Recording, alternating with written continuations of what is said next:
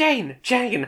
I've just seen a 60-foot cat butt looming over the hill by the park. Really? Yeah. Sounds like a tall tale to me.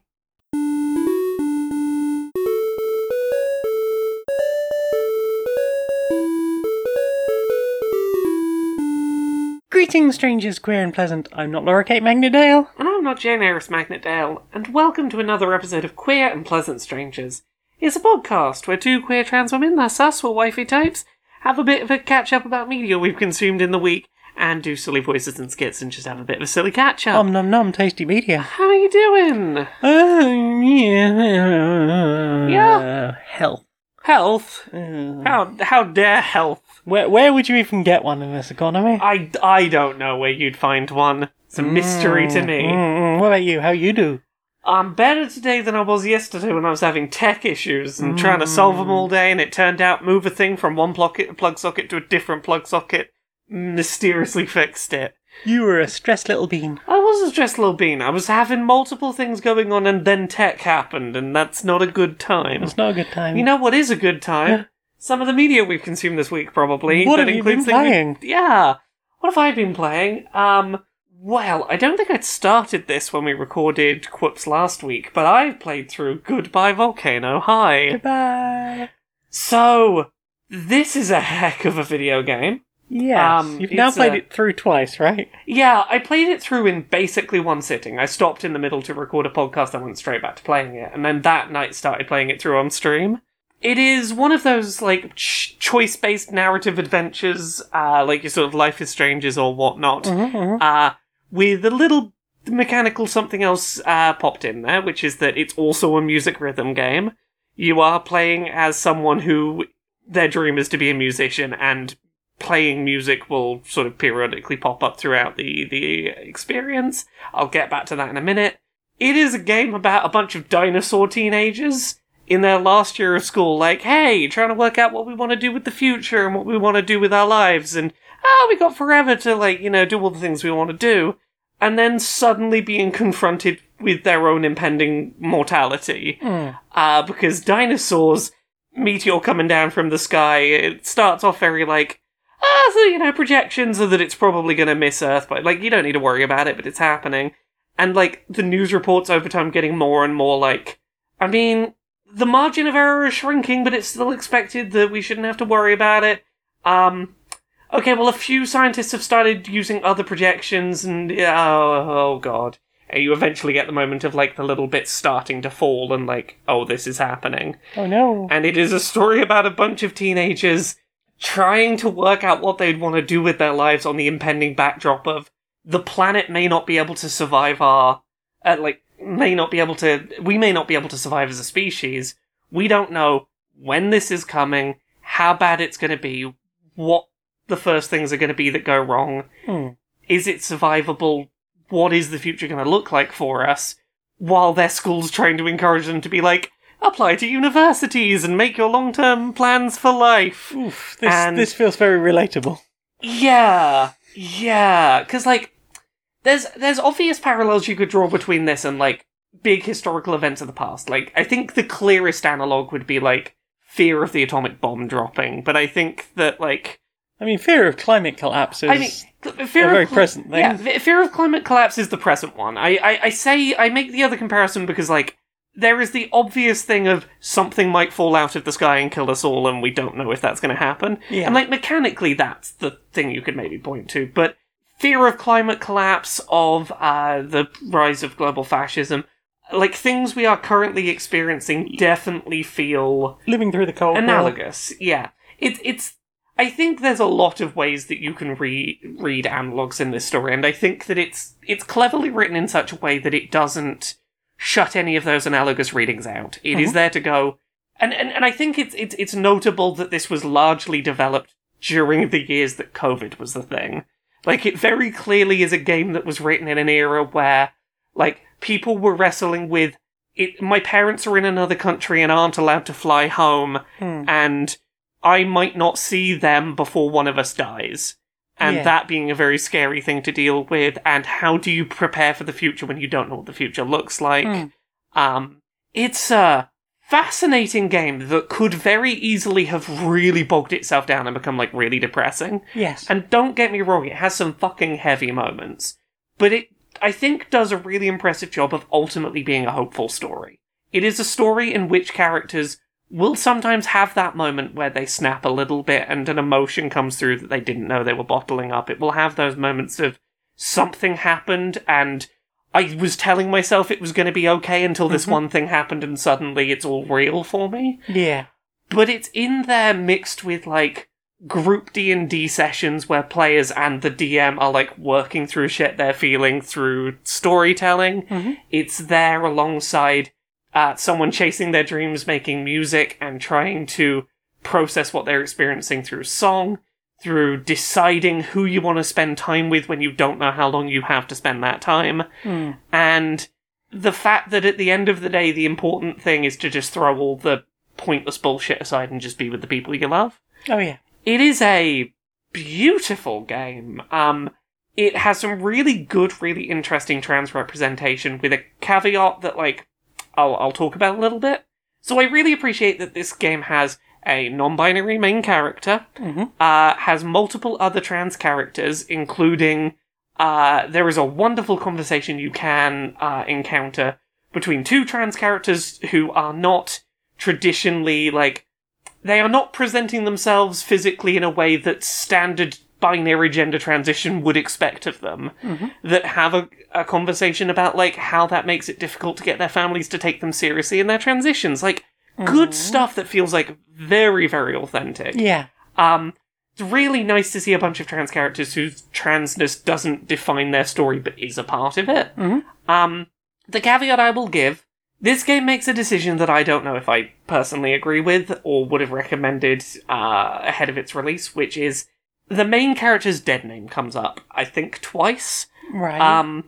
I understand entirely what they're trying to do by bringing up that character's dead name. They are setting up a payoff later on, and I think that in any other piece of media I'd be more critical. I think that the fact that this game, in every other regard, like, lands its trans representation so well, gives me a bit of leeway to go, this doesn't ruin the experience for me.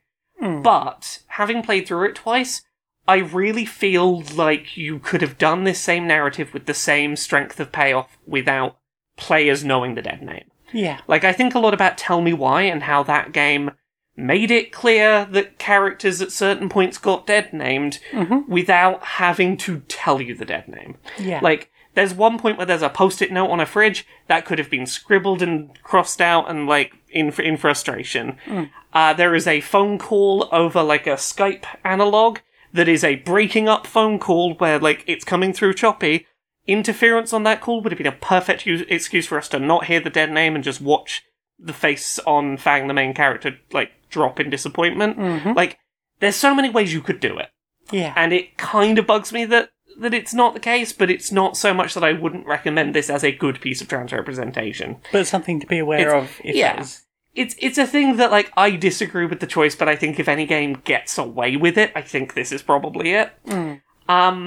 Other than that, to talk a little bit about the music element of it, I really like how this game handles its music rhythm gameplay for, like, teenagers trying to learn music.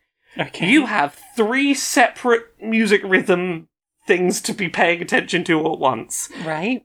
And they're all fairly simple. There is, down the bottom center of the screen, dots coming toward the center from different sides, and you just touch the analog stick in that direction when the dot's going to hit that side. You don't have to, like, press a button in time with it or anything, just be, like, paying attention and holding the analog stick the right way. Nice. You have pressing buttons in time with as, like, a circle closes in on a circle. Okay, yeah. And that'll be, like, face buttons on the controller. And then sometimes some arrows will come down, and when they line up with the other arrows, you press both analog sticks down. It's not complicated things to be doing, but it is juggling multiple things you have to be thinking about in music rhythm. And I think that really captures a sort of a slightly fumbling, trying to remember the stuff that you wrote, like, 2 days ago, flavor of playing music that I think works really well. Yeah. It also it does a really good job writing teenagers, in that there's a few moments in this of, like, this fight did not need to happen, but it is so believable that it happened, because you're a bunch of teenagers, and, like, these relationships feel like they're the most important thing in the world that will never go away. Yeah. But also, the thought that your lives are going off in different directions, and that thing that felt like stability might go, gets you to make shitty decisions. And I think this is a very authentic, like, you took teenagers and put, like, low-level baseline stress that they have to pretend just like, oh no, it's fine for a while, like a pressure cooker. Yeah. They're gonna be teens. And I love this game. I think I am gonna be thinking about it for a while. It's gonna really stick with me. It's a beautiful, maybe 6 or 7 hours, experience. Really recommend it. Yeah. What about you? What have you played this week?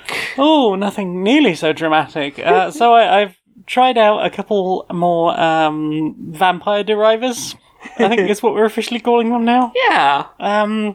Thank you very much to someone in chat or on stream last week for that, because apologies, I can't remember who exactly. But yeah, so I played 20 Minutes Till Dawn, which is it's an interesting art style. It's mostly grayscale with red. Low bit, like pixel arty. Yeah. It does the thing that I think Bounty of One does, that so far at least, I've only unlocked one level on it. The level that I have played has been, it's mostly the same enemy over and over again. They're like little squid things. It feels very, very basic.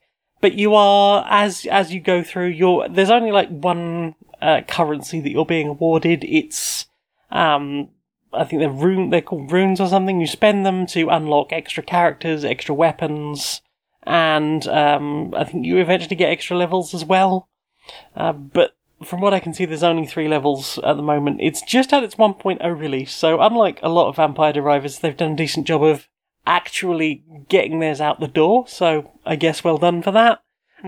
It's fine. It kind of does the job. The 20-minute runs have so far thwarted me. But it doesn't help that I also picked up Halls of Torment on recommendation of Casey Explosion, and that game is a really good Vampire Derivers. This is the one that you've been, like, really into this week. This is the one that I've been sort of just losing my mind to. It's like, yes, it's one of those I stayed up playing too late. I didn't notice that I'd been doing it constantly. It's got, like a whole inventory system. You're going down into these Halls of Torment, and they are very differently themed. Like, the first one is sort of like it's demolished buildings. It's all very grey. Occasionally you'll find what looks like it might have been like the outline of some sort of building. There'll be random bits around to suggest that there was something here before. That first level specifically, like, you can find like trails of blood, and if you follow the trails of blood, there is like a plot thing you can do that makes the end boss easier. Like, the first time I did the boss, I did it with the pickup that you get from following the blood trails, but also that was the first time I got to the boss anyway, and I haven't had any cause not to do it since, because it's fairly easy to do along the way. And despite being like fairly randomly placed, I have always managed to bump into it by going to the key locations that are sort of flagged to you anyway. I do wish it had a proper map, because I would like to know, like, roughly how far I need to go to the thing that is just an arrow pointing on the side of the screen. Yes, and there's only so far you can get by doing the Vampire Survivors trick of, like, if I just go one way and not, like, diagonally, how much is the arrow moving? Yeah. Like, that's helpful at a certain point, but not most of your journey. Exactly. Just a little bit more gauge, or even like a number next to it or something would be really handy, even if that's something you unlock later would be nice. It's got a whole bunch of, like, quests. So the different levels have specific quests, and it might be like, kill 5,000 of an enemy that spawns here a lot, You could have things like use a particular weapon to deal this much damage in a single run, or you get a particular ability up to a certain level, get a certain character up to a certain level, get each of the characters, and so far I think I've found about 7, maybe more. It's got an interesting art style that kind of reminds me of Diablo 1 on the PlayStation 1. Yeah. It's interesting because it's got that sort of pre-rendered 3D, like your Donkey Kong Country type stuff. Yes. But very much in that early RPG. It's not quite 3D, but we're certainly wandering around in an isometric world. Indeed. And we have fire effects. It's a painting with perspective. Yeah. And I am weirdly charmed by that. And also it streams really well. I was going to say, it's time we got more PS1 era nostalgia visuals, and that's a specific flavour of it. Also, it streams well. It doesn't chew the bit rate. I asked a few times what people were saying in how it was running in chat. Oh, is that going to be one reason I don't play much Vampire Survivors is because people go, I'm glad you're having fun, but I can't watch this because... I was going to say this might be the thing that tips me over. Because, look, I've been meaning to play it. I have stuff for work that I have to prioritise over it. If I can make this a Vampire Survivors type game that I stream, that might be where I get my time in. Yeah. One interesting thing I quite like about it is that the more quests you complete, the more XP you gain in every level. Meaning that you are encouraged to do quests at first, but as you go on, you are going to be unlocking extra characters, unlocking extra halls. You don't even necessarily have to have beaten a boss on a thing to get to the next level. You will basically be able to get to a point where you're bringing all the characters up. And then by the time you get to, I think it's World 3, there's a whole extra mechanic you can open up where you find someone who's hey, bring me this, and I will give you rerolls and ability to lock perks so that they're constantly coming up and you can keep picking the ones you need so you can get your build together quicker. I'm really digging it. I'm very, very, very happy with this one, and as Vampire Survivors go, and now I've played quite a few, I know it scratches the itch, but this one does it well. And I've played enough bad ones to know when I've actually found a good one now. There's this whole thing of you have to... Basically, you go and rescue this guy in the first level. Very easy to find, generally. He will point you to a boss to defeat. The boss, you defeat the boss, you get the key, you go back and you free him, and he's like, cool, I'll see you back at base, don't worry. And he introduces this concept of, hey, you found a piece of treasure because you defeated a boss. Rather than just keeping it for this level, you can send it up the well. And I will take the things that you send up the well, and for a gold amount, you can buy them off me. And just have them in a chest to get your starting inventory together. And that is a really nice way of being able to improve your character and have, even when you've got new characters, you're not starting them from nothing on every run because you've picked up various bits of equipment. It could be rings. There's rings that give you little summons that will help you out. Obviously base protection for defense and things like that. And doubling your XP and stuff like that. Yeah. Extra lives, and then on top of that, there's a whole separate the Vampire Survivors. When you put coins into the shop and get a little bit of a version of one of your normal stats. Oh, but you can upgrade that by putting more and more gold in it, and eventually you will get plus gold gain, and that is definitely the one to go because you can speed up everything else. Woohoo! Yeah. But even that expands. So as you're going on and you're getting more things and you're completing more quests, you might go, oh, suddenly now I can increase the burn chance, and that's a whole new stat that's just randomly appeared, and you can start pumping money into. Nice. It keeps drip feeding you stuff even when you're quite far along. And I think, so far I've unlocked 4 of the levels. I think there might be a 5th. I can't tell. That 4th level is really fucking hard. But yeah, I'm really enjoying it so far. That is Halls of Torment. I'm glad you're having a good time with that. What about you? What do you got? So I don't think I talked about either of these last week. Apologies if I'm talking about them a second time in a row. Oh no! I don't think Interesting fact. I don't think I talked about either of these. I didn't put them on the topic list at the very least. I played Space Trucker, Okay. which is Euro Truck Simulator in space. Excellent. Love it. That's the whole pitch. That's all I need. Euro Truck Simulator, but what if there was an additional axis you had to think about? Oh no. And acceleration and putting the brakes on were in space, so your momentum was going to carry differently. Oh dear. Okay. Yep. It is very difficult to come to an abrupt stop. Is there an auto parking option? No, there is not. Oh no. Yes. So now you're not only trying to I need to pick up this load to attach to the back of my truck. Not only do I have to reverse up to the spot and be going backwards and remembering my left and right and how they work backwards, but also, am I high enough? Do I need to be tilting myself up or down at the back of my thing to pick up the thing? The only other real difference to something like Euro Truck Simulator is if you damage your truck, because this is very Euro Truck Simulator in the you make money doing the deliveries to level up on a skill tree to unlock, now I can take fragile cargo or whatever, but you lose money based on, I crashed into something, I lost a bit of money from what I earned.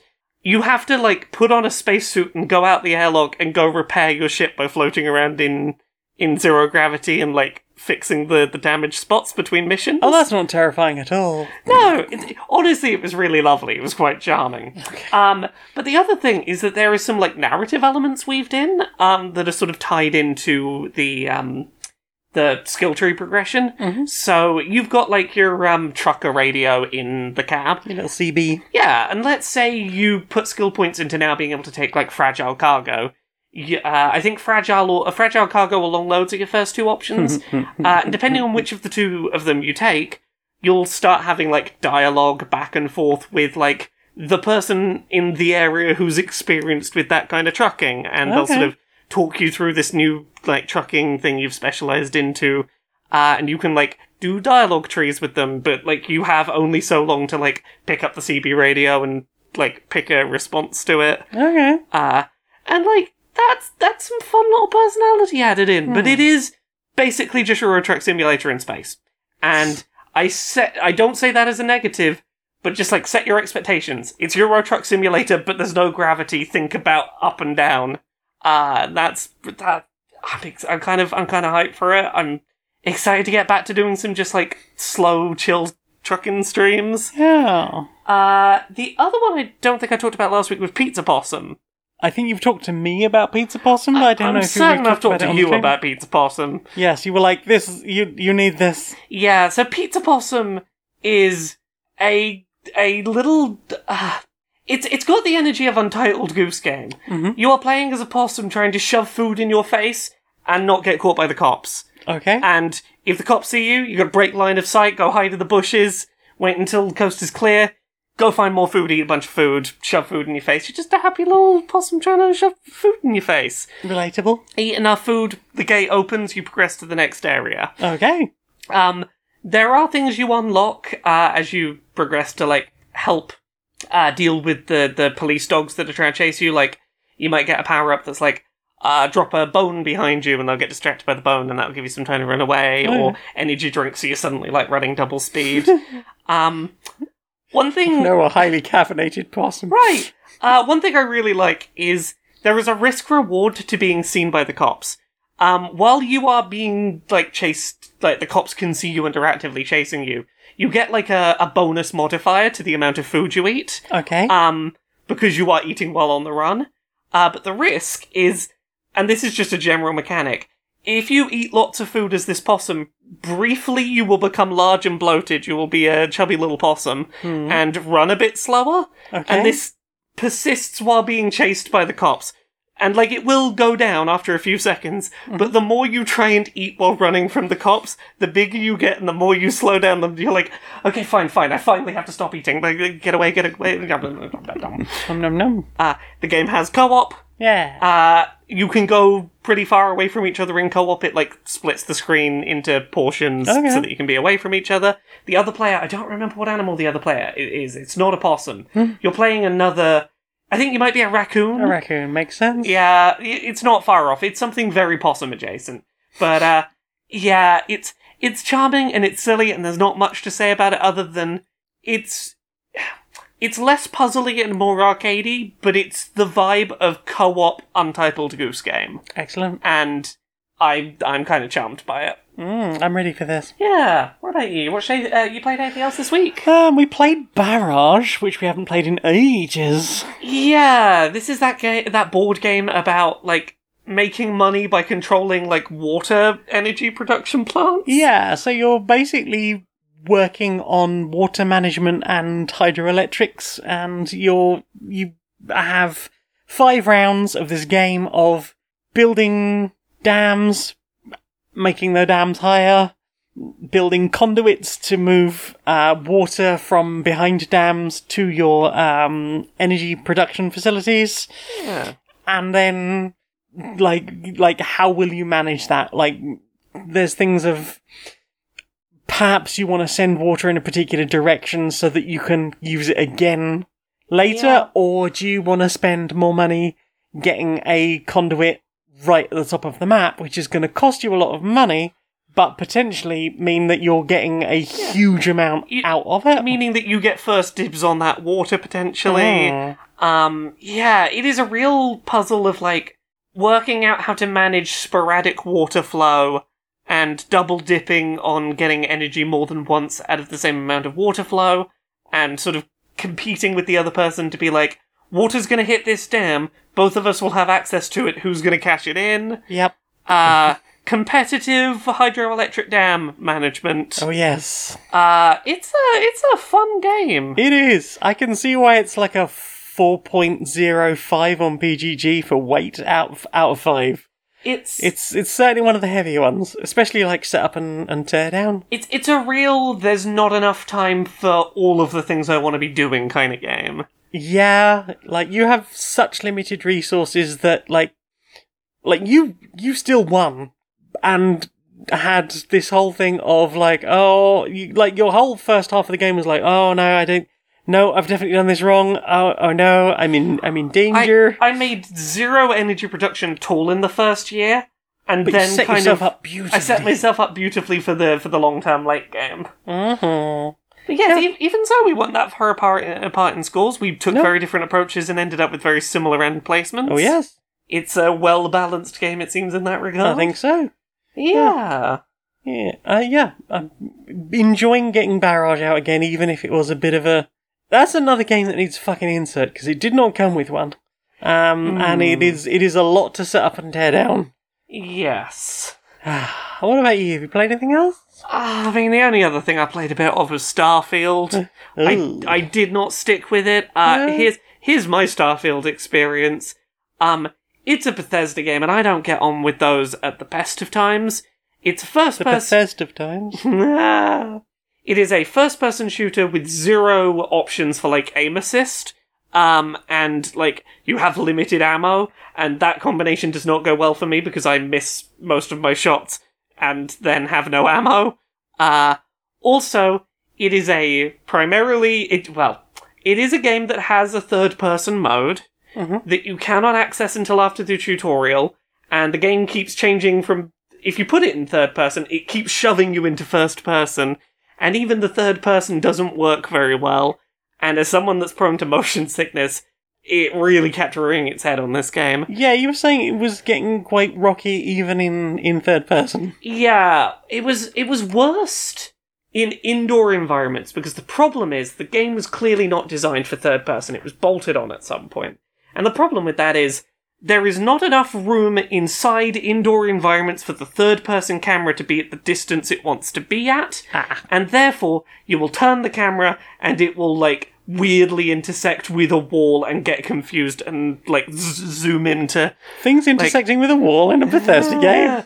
Yeah, third person is weirdly nauseating. Not much better than first person. So we're going to have to bring back the skits of Bethesda Hospital, yeah? Quite possibly. The game has, like... It has an accessibility menu, and the accessibility menu is subtitles, yes or no. Second subtitles, yes or no. Iron sights could be a toggle. Menu text big. That's it. Well, I feel accessed to.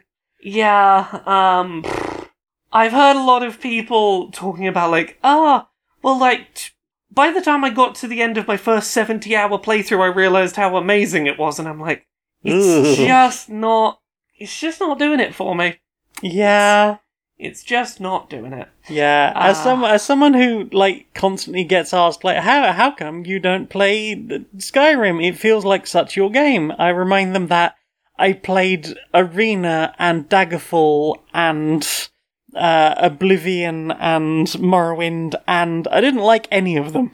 I didn't get on with any of them. I really struggled with the ones that I really, really tried with, and I just got very quickly bored with the others. And so I haven't bothered playing Skyrim. And I think I'm just not going to bother with this either. Especially with an £82 special edition. Yes, it's, I gave it a look in order to do some, like, for work stuff. Yeah. But to play... Also, I'm gonna make a fucking video about this in the next week or so, but this fucking bullshit trend that's growing of access it 5 days early if you pay extra. No, that's not accessing it 5 days before release.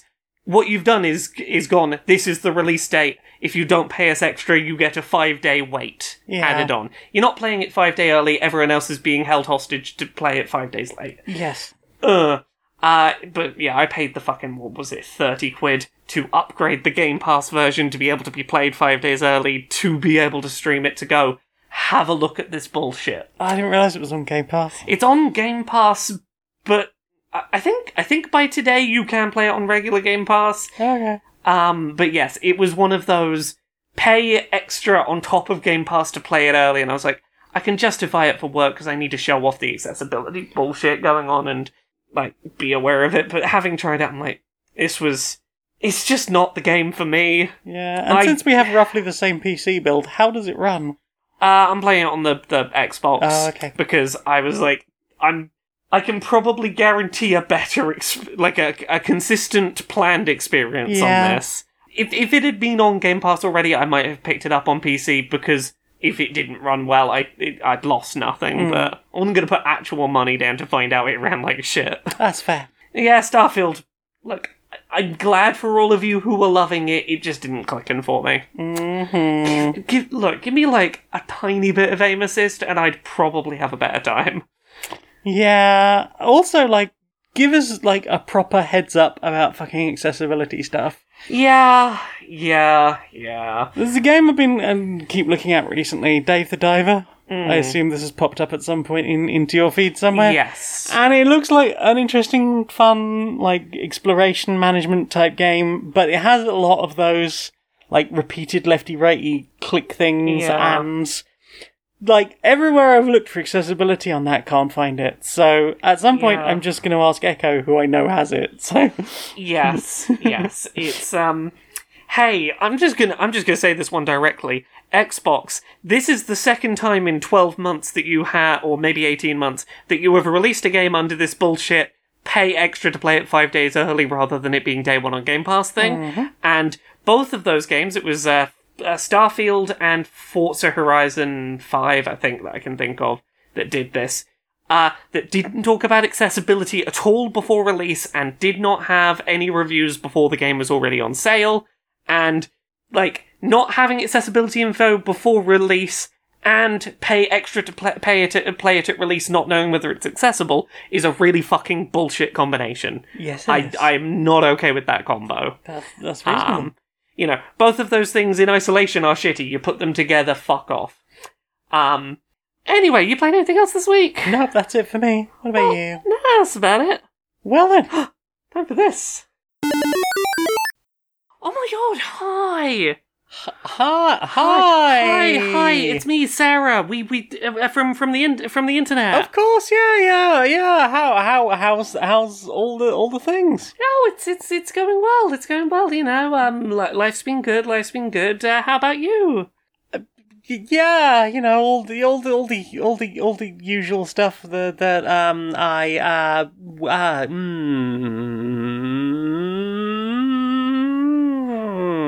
Oh, hey, it's, is that you, Cheesy Biscuit Liquor? Yeah, of course it's Cheesy Biscuit Liquor. Cheesy Biscuit Liquor. Yeah, which I knew the whole time, and I am very glad to be interacting with you in the usual way. How about that stuff? I guess it's hard to do when you're not acting in the usual emoticons and stuff, but definitely... You knew who I was the whole time. The whole time. You don't always look like Hatsune Miku with the moustache and a monocle. Why would I think that you usually look like Hatsune Miku with the moustache and a monocle? I mean, I could put on the moustache and monocle if it'd help. Oh shit! It's Sarah. I mean, Cheesy Biscuit Liquor. Oh shit. Have you ever dreamed of bathing in custard? Mm-hmm. Having a glitter fight with a giant squirrel. Dressed up in opalescent spandex and just twirling around in a 6-room bouncy castle featuring a bouncy moat and bouncy drawbridge. Yeah. Dressing up as a giant dinosaur and destroying a miniature city. Yeah. Come on down to World of Whimsy. It's a free day out for all the family, built on the recently repossessed site of Sandringham Palace. World of Whimsy. Vive la Revolution. So, what have you put in your eyes? What have you watched? It's not been a watch-heavy week. I've been doing a lot of, like... Not that we can talk about. No. It's either been watching stuff we can't talk about or playing stuff that I can't talk about. It's been a busy one of those. Oh, yes, you've been very hush-hush this week. I've been doing a bunch of stuff I can't talk about, which has eaten into my watching time. Yeah. But I did watch a Tom Scott video on YouTube that got put up this week called Why Are Adverts So Loud? That was less so about the volume of adverts and more an interesting conversation about what sound is and the two different ways that we define sound depending on which group of scientists you're asking. Okay, and is this the sound versus noise thing, or...? Yeah, so this is, like, the actual amplitude of, like, how much a thing is moving the hairs in your ear. Right. Versus perceived volume to the brain. Like lufs? Yeah, so we're looking at, like, lufs versus decibels, and why decibels don't make sense on a standard scale and you have to do them on a logarithmic scale.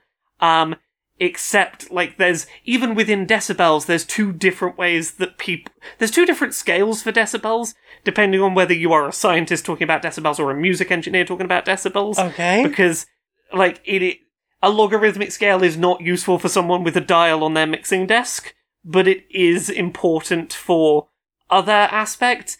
And then talking about, like, how the frequency of a noise changes its perceived volume.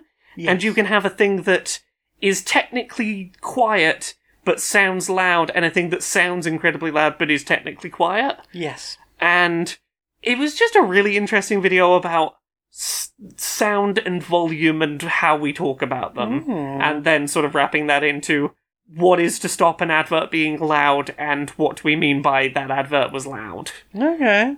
Interesting video. Yeah. Also watched a YouTube video on the Polygon YouTube channel called Why Tears of the Kingdom's Physics Are So Mind-Blowing, which is a really, really interesting video interviewing a bunch of game developers about...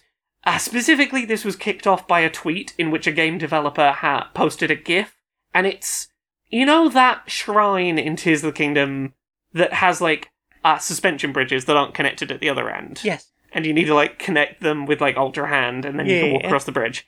Where he connected one end of this bridge to a contraption of, like, some wheels and a thing, and had the wheels roll through the lava until the suspension bridge was taut. Yes. not connected at the other end, and then walked across it as a taut suspension bridge because the wheel's trying to continue to move forward. Is that not what you're supposed to do? Because that's what I did.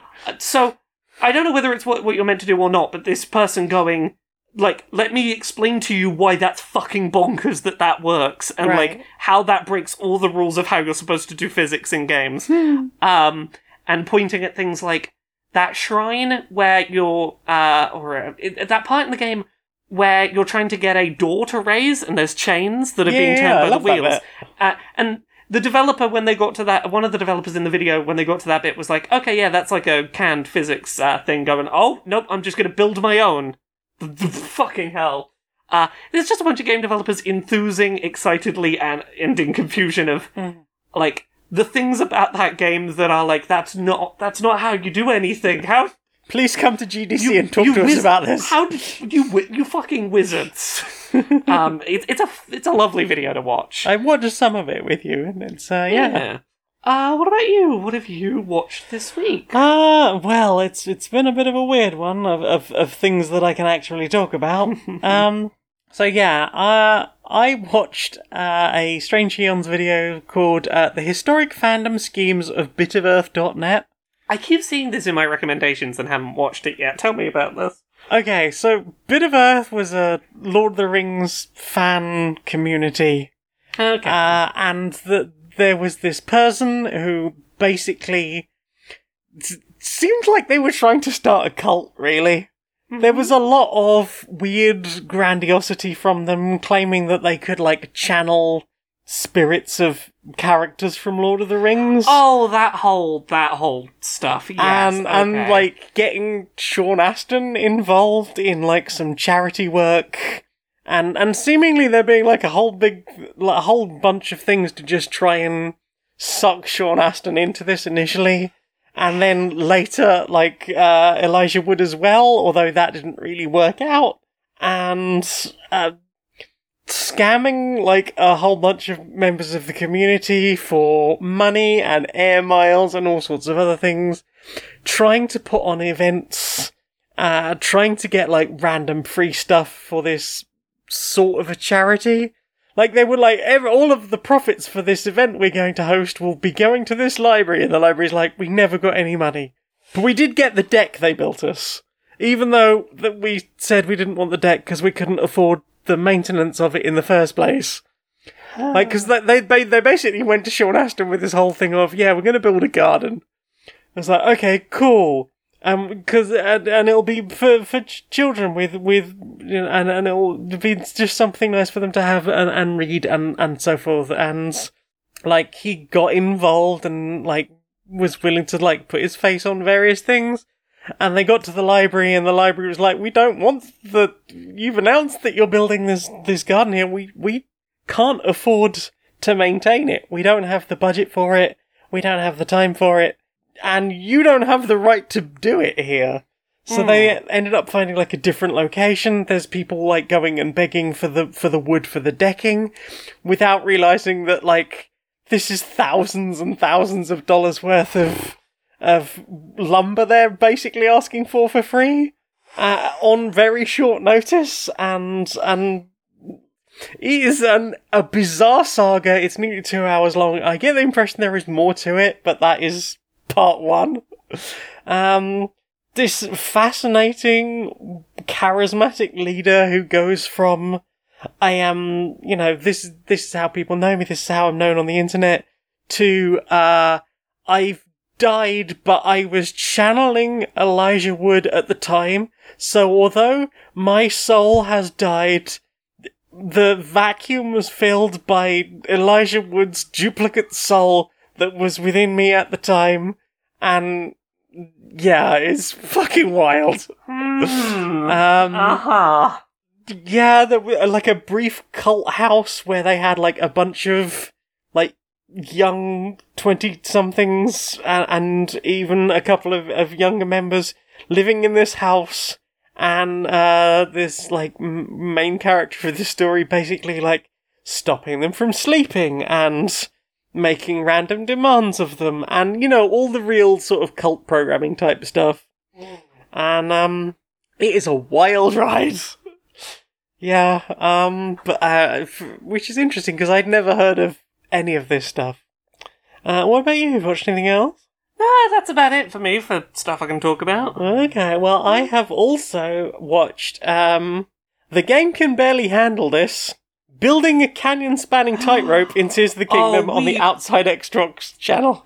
We watched this together. I've watched this twice. It was a fucking journey is what this was. It really was. So the challenge was, can you build a tightrope of just straight logs put together to cross the biggest canyon in Breath of the Wild? Is the one down the left-hand side that sort of runs sort of south of Hebra, like to Bantha? Is it Tamantha Canyon?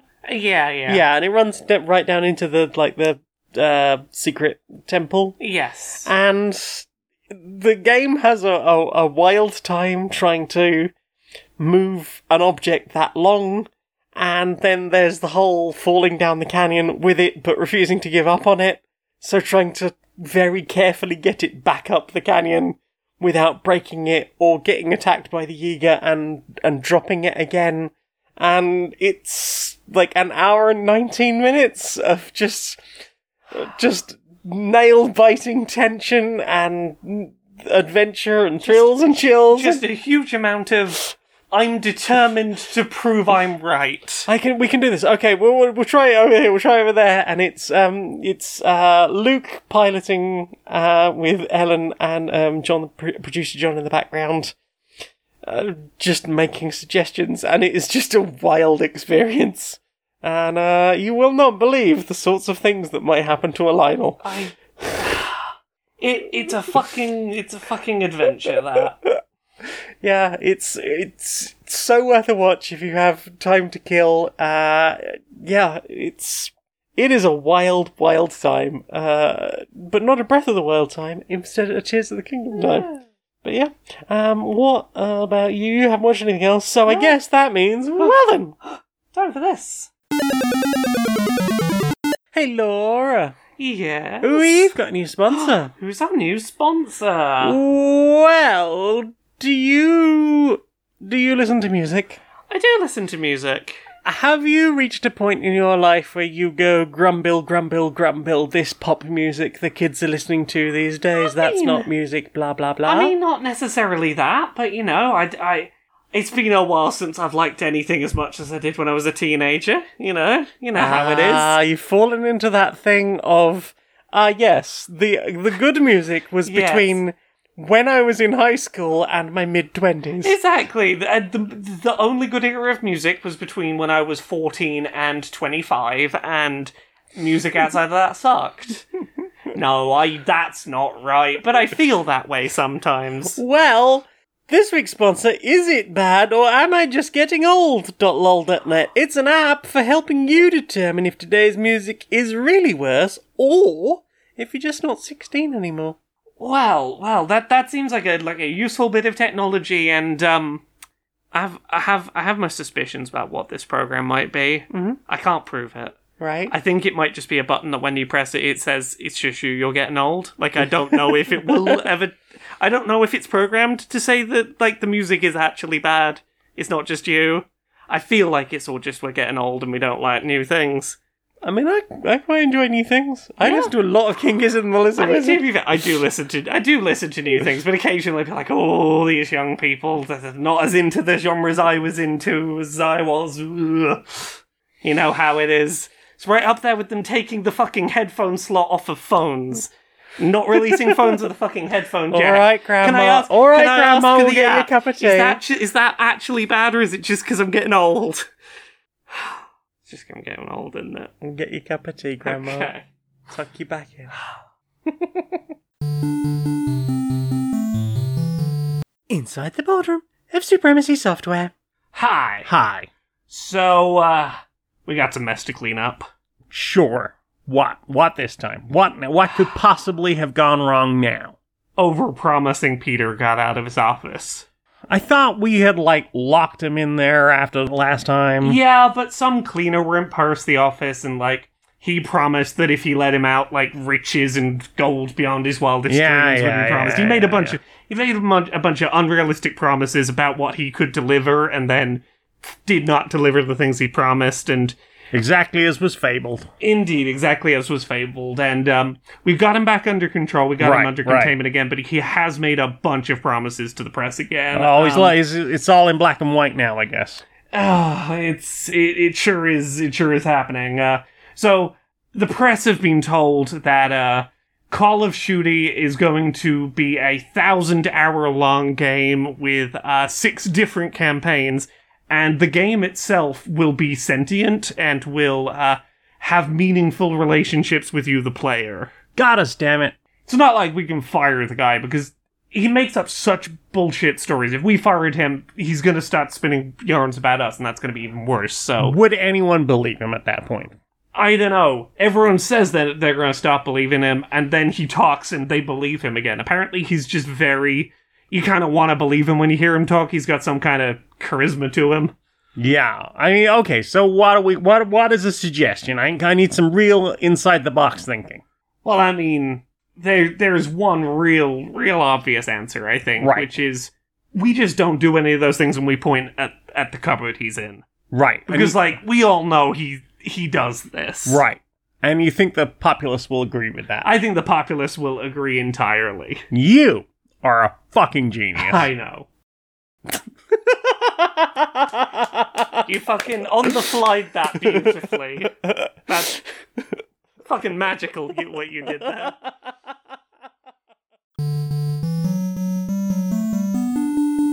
So, What have you put in your ears? What have you listened to? I put a couple of bits of music in my ears Tell this us, week. tell Let us. me find what I listened to. I listened to a track called DQ by Charlie Bliss, and the best way I can describe this is it sounds like upbeat grunge, and I don't know how better to phrase that. It is a song about a person's sort of chaotic, unhinged young adulthood, making bad decisions for impulsive reasons, Uh-huh. but it's upbeat grunge. And I can't say anything other than listen to it and you will understand I don't have better words right now than upbeat grunge. That's fine. Uh, Grunge is good. Other things that I listened to this week include a track that I heard snippets of on TikTok for a while. Trans People Are My Friends by Crack Boy Mental. This is the Trans People Are My Friends, Transphobes Can Catch These Hands. Have you come across this? I don't think so. No, so this is an autistic Irish rapper who has a handful of songs that are just about, hey, be good social. His energy is the Social Justice Warriors. It's his energy. I'd heard clips of this song, never the whole thing. This song is basically him rapping over lo-fi about, very straightforwardly, trans people, I support you. If you're a transphobe, I'm gonna fucking fight you with my fists. Excellent. Trans people are my friends. Transphobes can catch these hands. It is simple. It is exactly what it needs to be. It is. Sometimes you just need to hear some sincere yeah, thank you for that. That's the kind of support we need. Exactly. No muddling around. Just trans people are my friends. Transphobes can catch these hands. Mm-hmm. The other thing I listened to this week, a song I had never heard from a band that I evidently did know. The recommendation feed today presented me with, and this is kind of relevant to when we're recording this, a track by Smash Mouth, whose lead singer has passed away, a song called Sorry About Your Penis. And this track is wild. It is a chill, gentle lounge music track. The music to it sounds like elevator music. Okay. Gently, very calmly singing over this elevator music about overcompensating men who use bodybuilding to make up for the fact they have tiny penises. Which is weird, because there's nothing wrong with having a tiny penis. Nothing wrong with having a tiny penis, but there is... Having never heard this song before, the tonal dissonance was fascinating. Okay. It was weirdly mesmeric to hear. I did not know what I was in for, and I went on a journey. So that is Sorry About Your Tiny Penis by Smash Mouth. A Smash Mouth song I had never heard before. What about me? Yeah, what about you? What about me? Well, I've been on my Magnus Archives Yes, you trip have. still. I'm nearly 140 episodes into that, proving just how quickly you can get through it if you really try. And yeah, I think I'd never really twigged just how short the episodes are generally. Yeah. Like, by the time you skip through the adverts and stuff, and the random outro bits, and the number of Amex adverts on that damn show, like, at the moment at least, because it's all fluid, but I didn't realise how short the actual episodes were. For the most part, they're only, like, 15, 20 minutes long. Yeah. So yeah, you can get through it. It's kind of like old British sitcoms, realising that you like this, the whole thing that seemed like to be such a big part of my youth. These were 6 20-minute episodes a year. And I think, like, particularly for a re-listen of something like the Magnus Archives, where it's like, you can more easily have it as a background thing, rather than needing to be like, I need to be focused entirely on this, so I don't miss anything. It helps with that. Yeah, I mean, it's been great while I've been, like, painting minis. Because I've nearly finished, I've finished painting all of the side minis. All the side minis are finished painting. They are currently being varnished. Most of them have already gone back in the box. Yay. We've still got the blue faction need a little bit of something done to them, and the leaders of most of the factions need another layer of matte varnish because they're a bit shiny at the moment. But yeah, I've been enjoying listening to Magnus again. It's a really good show. And here we are, like, so many versions of it, or so many listens through now, and I am still picking up new things. It's that whole thing of me needing to be, like, I don't generally remember people's names unless I've met them several times. Unless they have a particularly unique name. Like, I think this is why I used to really like, Don't Stay In and the Don't Stay In community. Because when I first started raving, you'd be introduced to everyone. It's like, hi, this is Shroom. Cool, Shroom, I will remember you. This is Mole in a Trolley. Cool. Yep, I will remember you. Because that has this is Disco Pants. Cool, I know Disco Pants. Cool. Yeah. And everyone knew each other by their DSI names. When it's a normal name, it doesn't go in my head. Yeah, person name.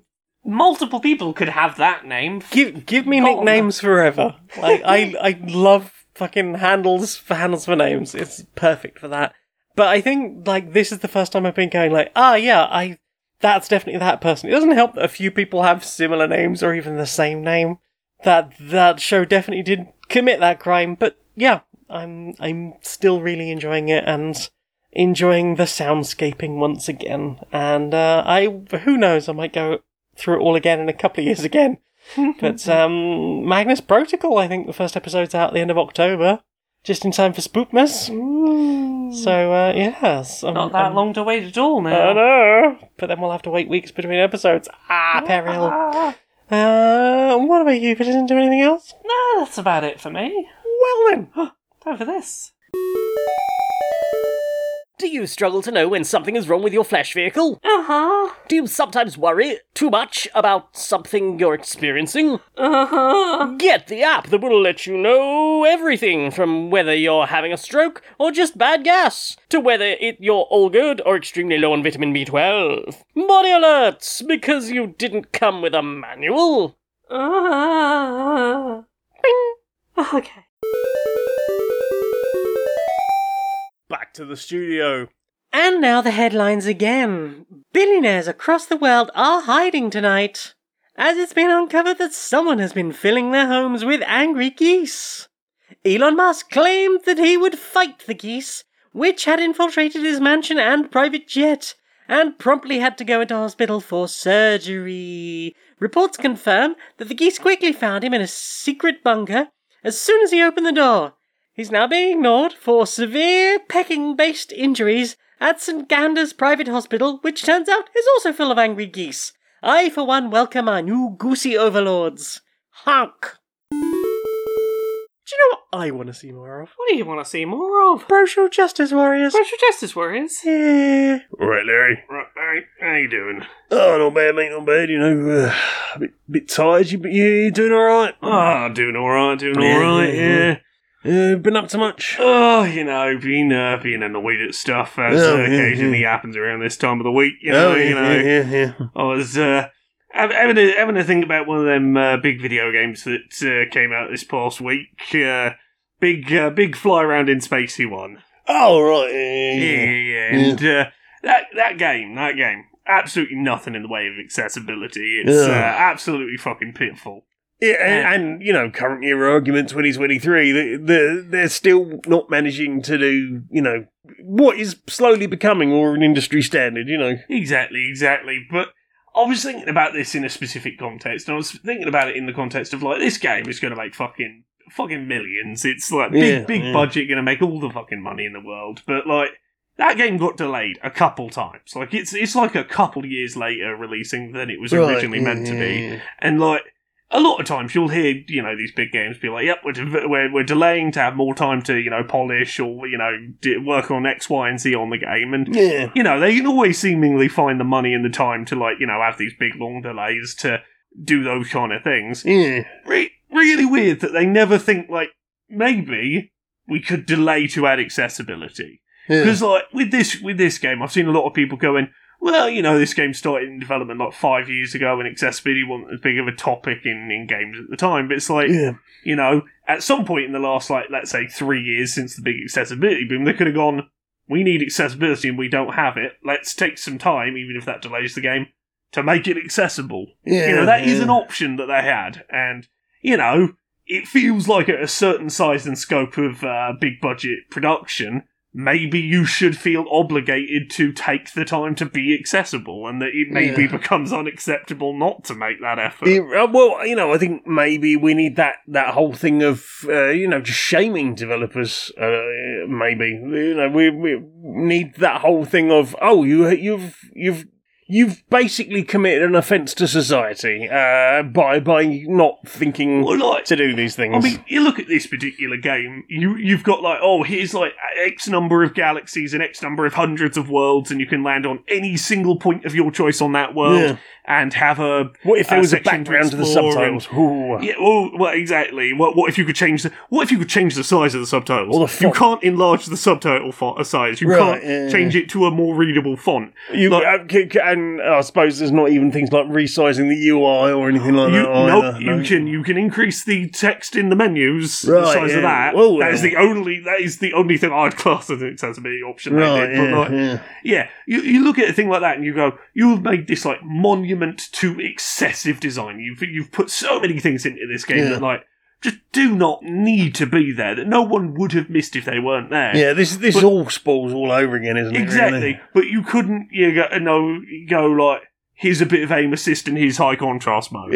Here's just something to work with. It's, you know, at a certain point you've got to go, if at your size and budget you do not, it is not that you could not put accessibility in. It's just that you didn't. You did not think it was a priority, and you decided not to budget for it, and that is a greedy decision you made. Well, yeah, I mean, that's, as far as I understand, that is that whole company's thing, isn't it? You know, seemingly half-arsing it, but you know, well, we made the big thing, and everyone will love it. Maybe there will be mods to fix all the problems, but you shouldn't leave it down to the modding community. Yeah. Although I did have to laugh about someone who there was some DRM on a mod for this game, and the hackers have already managed to break the DRM on the mod, so now he's fully available. Yeah. Come on now, paid mods. We all know that didn't work with the last game by this company. How's it, mate? Oh, yeah.